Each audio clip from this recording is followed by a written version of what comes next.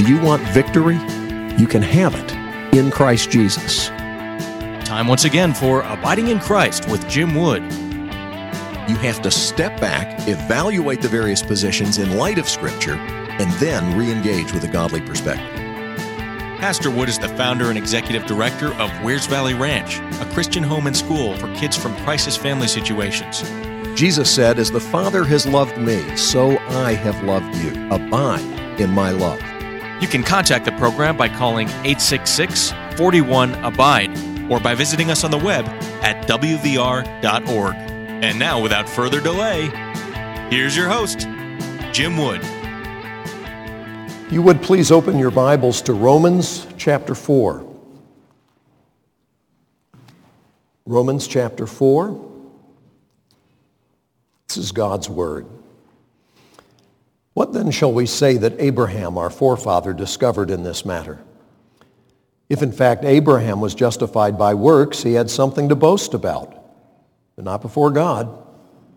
What does the Scripture say? Abraham believed God, and it was credited to him as righteousness. Now, when a man works, his wages are not credited to him as a gift, but as an obligation. However, to the man who does not work, but trusts God, who justifies the wicked, his faith is credited as righteousness. David says the same thing when he speaks of the blessedness of the man to whom God credits righteousness apart from works. Blessed are they whose transgressions are forgiven, whose sins are covered. Blessed is the man whose sin the Lord will never count against him. Is this blessedness only for the circumcised or also for the uncircumcised? We have been saying that Abraham's faith was credited to him as righteousness. Under what circumstances was it credited? Was it after he was circumcised or before? It was not after, but before. And he received the sign of circumcision, a seal of the righteousness that he had by faith while he was still uncircumcised. So then, he is the father of all who believe but have not been circumcised, in order that righteousness might be credited to them. And he's also the father of the circumcised, who not only are circumcised, but who also walk in the footsteps of the faith that our father Abraham had before he was circumcised. It was not through law that Abraham and his offspring received the promise that he would be heir of the world, but through the righteousness that comes by faith. For if those who live by law are heirs, faith has no value, and the promise is worthless, because law brings wrath. And where there is no law, there is no transgression. Therefore, the promise comes by faith, so that it may be by grace and may be guaranteed to all Abraham's offspring, not only to those who are of the law, but also to those who are of the faith of Abraham. He is the father of us all. As it is written, "I have made you a father of many nations." He is our father in the sight of God, in whom he believed. The God who gives life to the dead and calls things that are not as though they were. Against all hope, Abraham in hope believed, and so became the father of many nations. Just as it had been said to him, "So shall your offspring be." Without weakening in his faith, he faced the fact that his body was as good as dead, since he was about 100 years old, and that Sarah's womb also was dead. Yet he did not waver through unbelief regarding the promise of God, but was strengthened in his faith and gave glory to God, being fully persuaded that God had power to do what he had promised. This is why it was credited to him as righteousness. The words "it was credited to him" were written not for him alone, but also for us, to whom God will credit righteousness. For us, who believe in him who raised Jesus our Lord from the dead. He was delivered over to death for our sins and was raised to life for our justification. May God add his blessing to this reading from his holy and inspired word. I say it over and over, but if you really want to get what a particular chapter is saying, you need to read the whole book, okay? Because it's all one piece. It is one letter. But Paul is showing in this chapter and in this argument, he is showing that the only way we can be saved is by God's gracious gift in Christ Jesus. The only way we can be saved is to be saved by God and saved by the gift of salvation, not something we earn. The book of Galatians is written to people who thought that there was something they could do in order to earn God's grace. If you earn it, it's not grace. And that's Paul's argument right here. The gospel is that salvation is a gift from God, and we receive it by faith. Now, Paul goes to great lengths to try and bring this home. God speaking through him, telling us that our efforts cannot save us. But if we want to understand that, we have to ask, save us from what? What is it we need to be saved from?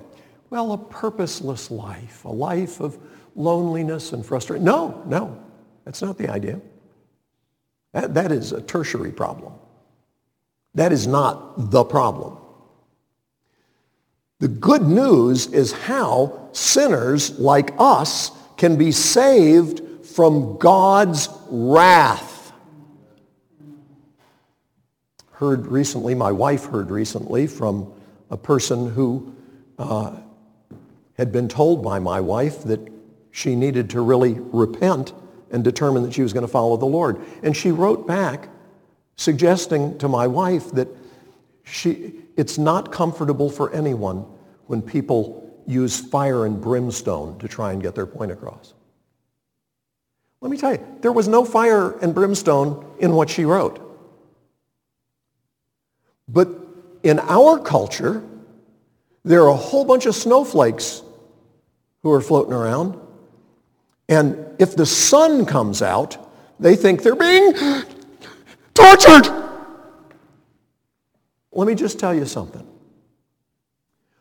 All of us have sinned and fallen short of the glory of God.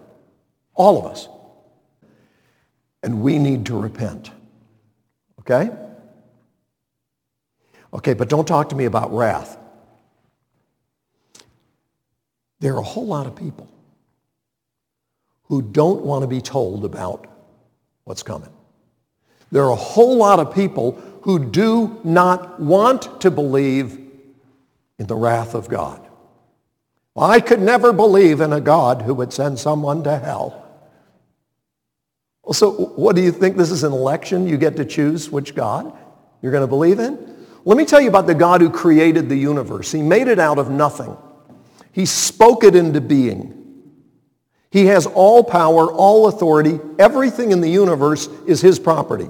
All belongs to him. The only thing that makes a human life valuable is the fact that God said human life is valuable.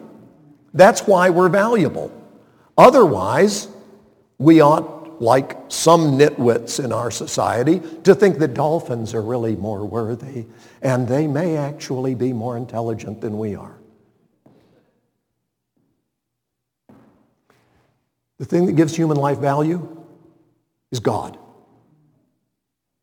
And the fact of the matter is that despite every human being, not just in this room, but on the planet, saying to their Creator, nah, I'll do it my way. I know I probably shouldn't do this, but I'm going to go ahead. Despite our sin, God chose to save all who would trust in him. Amazing. Absolutely amazing. But to save us from what? From his wrath.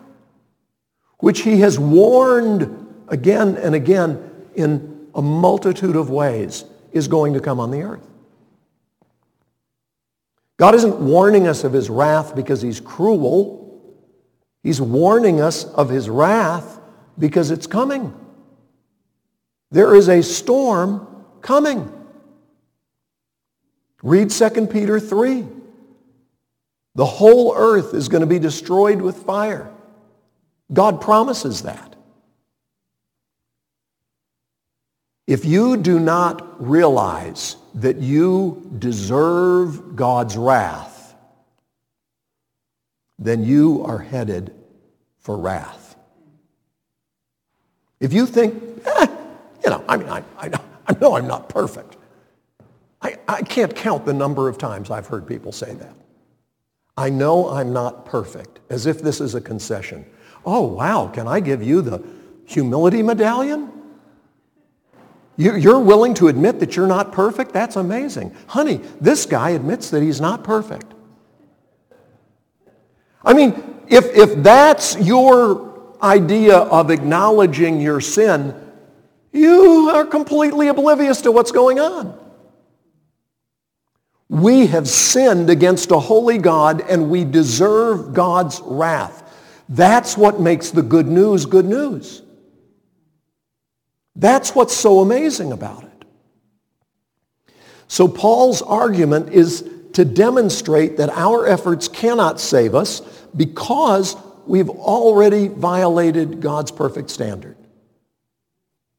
It would be easier for me, a less than good swimmer, to swim from Jacksonville, Florida to New Zealand than it would be for me to work my way into heaven.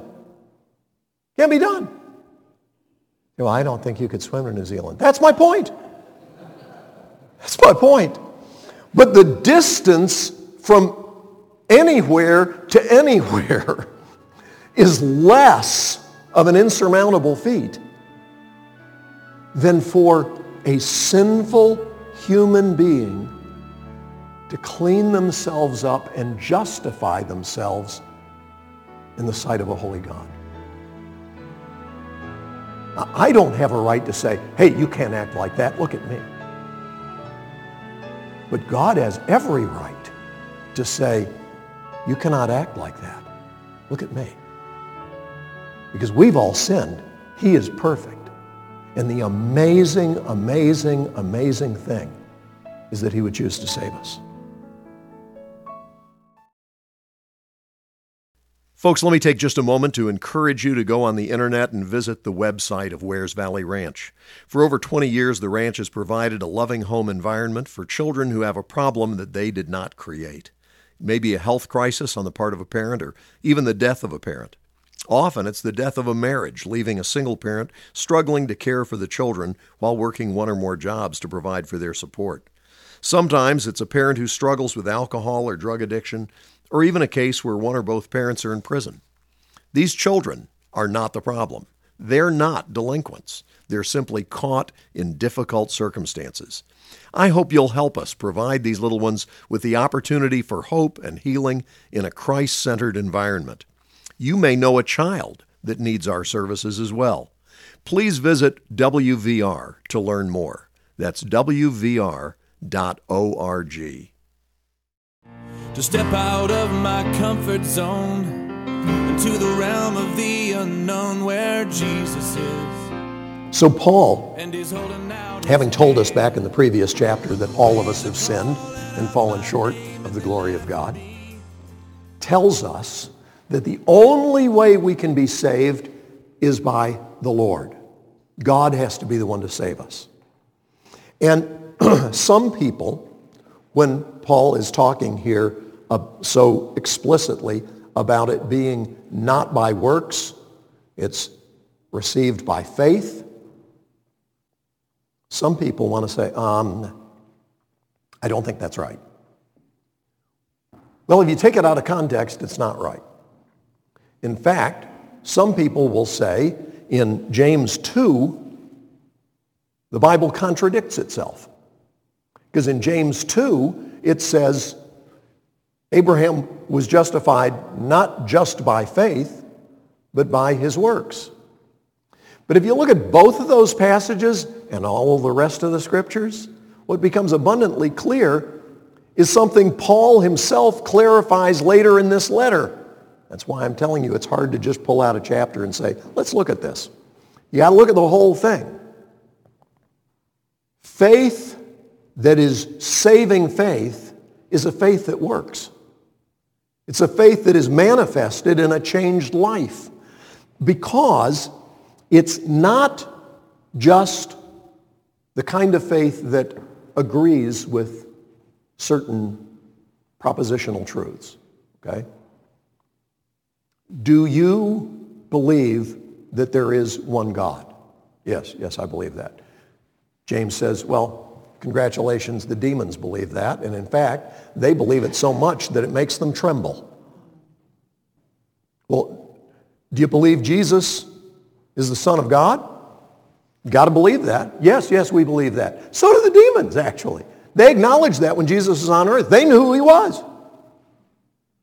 The humans were having a hard time figuring it out, but the demons recognized him. It's not enough to believe these things like a little doctrinal checklist. Yeah, I believe that. Yeah, well, I believe that too. Well, of course I believe that. I believe the Bible's true. So does the devil. I believe the miracles really happened. So does the devil. I believe that Jesus is coming again. So does the devil. The Bible says he knows his time is short. It's not enough to have a little doctrinal checklist. Yep, I believe that. I'm very orthodox. So is the devil. Oh, but he says right here that it's faith. That word faith involves trust. It's not just a conceptual faith. It is a personal, relational faith. What is the basis of your confidence? Are you trusting in Jesus and him alone for your salvation? If you're trusting in what you believe intellectually, it's not the same thing. If you're trusting that because you got your doctrine right, you're going to heaven, you're wrong. What? I thought it was by faith. It is by faith. It's by trusting in Jesus. One of my favorite stories about Bible translation was a fellow who was working with a tribe that had no word for the concept of faith. Well, trust? Nothing. They didn't trust anybody, and they didn't have faith in anything. They worked and they worked and they worked. The translator working with a local who spoke the language of the people couldn't come up with a thing. Finally, wearied by their labors, they decided to have a little siesta. And so they got into their hammocks. And the missionary looked over at the guy in the hammock. He said, "What do you call what we're doing right now?" And the guy said, in the language of the people, we're taking a break. And he said, no. When you get into the hammock and you get all in, okay, you don't have feet on the floor, you're getting in there. And the guy said, oh, that's this word. He said, that's our word for faith. You got to get all the way in. I got nothing else I'm relying on. Man, if this hammock breaks, I'm down, okay? I don't have a backup plan. I don't have a parachute. I don't have an alternate way. I'm not hoping this works out. I'm able to rest and sleep here. Why? Because I rest in this. That's the gospel. We've got to come to the point where we realize we cannot save ourselves and we really need saving because the wrath of God is coming on those who do not repent. We've looked at it before, but at the end of John chapter 3, he says, I'm going to read it to you. I don't want you to think I'm making this stuff up. John chapter 3, we all love John 3:16. But John 3:36 says, whoever believes in the Son has eternal life. Now that word believe in the Son, that is a word that involves trust and it involves obedience. Okay? All of that is wrapped up in that word. Whoever believes in the Son has eternal life, but whoever does not obey the Son or rejects the Son or does not believe in the Son will not see life, for God's wrath remains on him. Those are the only two situations for everybody on the planet. Either you are trusting in the Son and you have eternal life, or you refuse to trust in the Son and God's wrath remains on you. Those are the two choices. Preacher, just stay away from fire and brimstone, would you? Please, folks. This is good news. The good news is we all had a deadly disease. All of us. It wasn't just widespread. All of us had a deadly disease, and we were all headed for hell.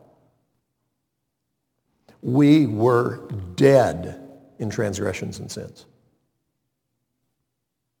That was our situation.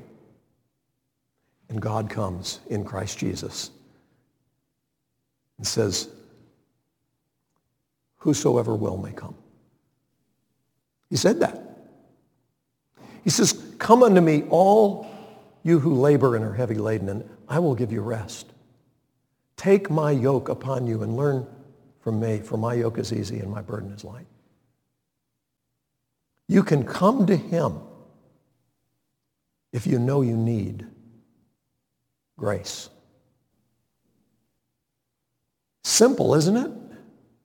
But you see, it's not about a list of doctrines. It's about a trusting relationship where we have no hope but Jesus. That's saving faith. That's what we're called to. But we don't earn it by our works or by anything else. We receive it by faith. How much do you trust God? Abraham was told some amazing things by God. Things that were hard to believe. You're going to be the father of nations. Your offspring will be as numerous as the sand on the seashore. Really? Have you noticed the calendar? Do you realize, God, how old I am?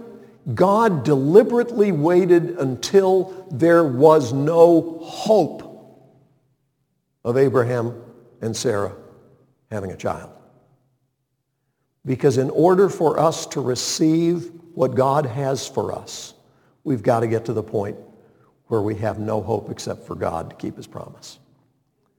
That's the only way we get saved. And I'll tell you something. God hadn't changed. He's still the same. He still brings us to the point of saying, I have no hope but you. You are my only hope. And you know what? When you're there, you're in a really good place. And it's his love and his grace that brings us to that point where we trust in him alone. Let's pray. Father, we thank you so much for the example of Abraham, for the teaching that you give us in your word, so that we know you are our only hope. Thank you, Lord, that there is hope, that there is peace, that there is joy for those who trust in you. Help us to truly trust you fully and then walk it out in a life of obedience. And we'll give you the praise in Jesus' name and for his sake. Amen. You've been listening to Abiding in Christ. If you have questions that you'd like for us to tackle on the program or comments that you want to make, I want to invite our listeners to call 866-41-ABIDE. That's our toll-free number, 866-41-ABIDE, or contact us on the web at wvr.org.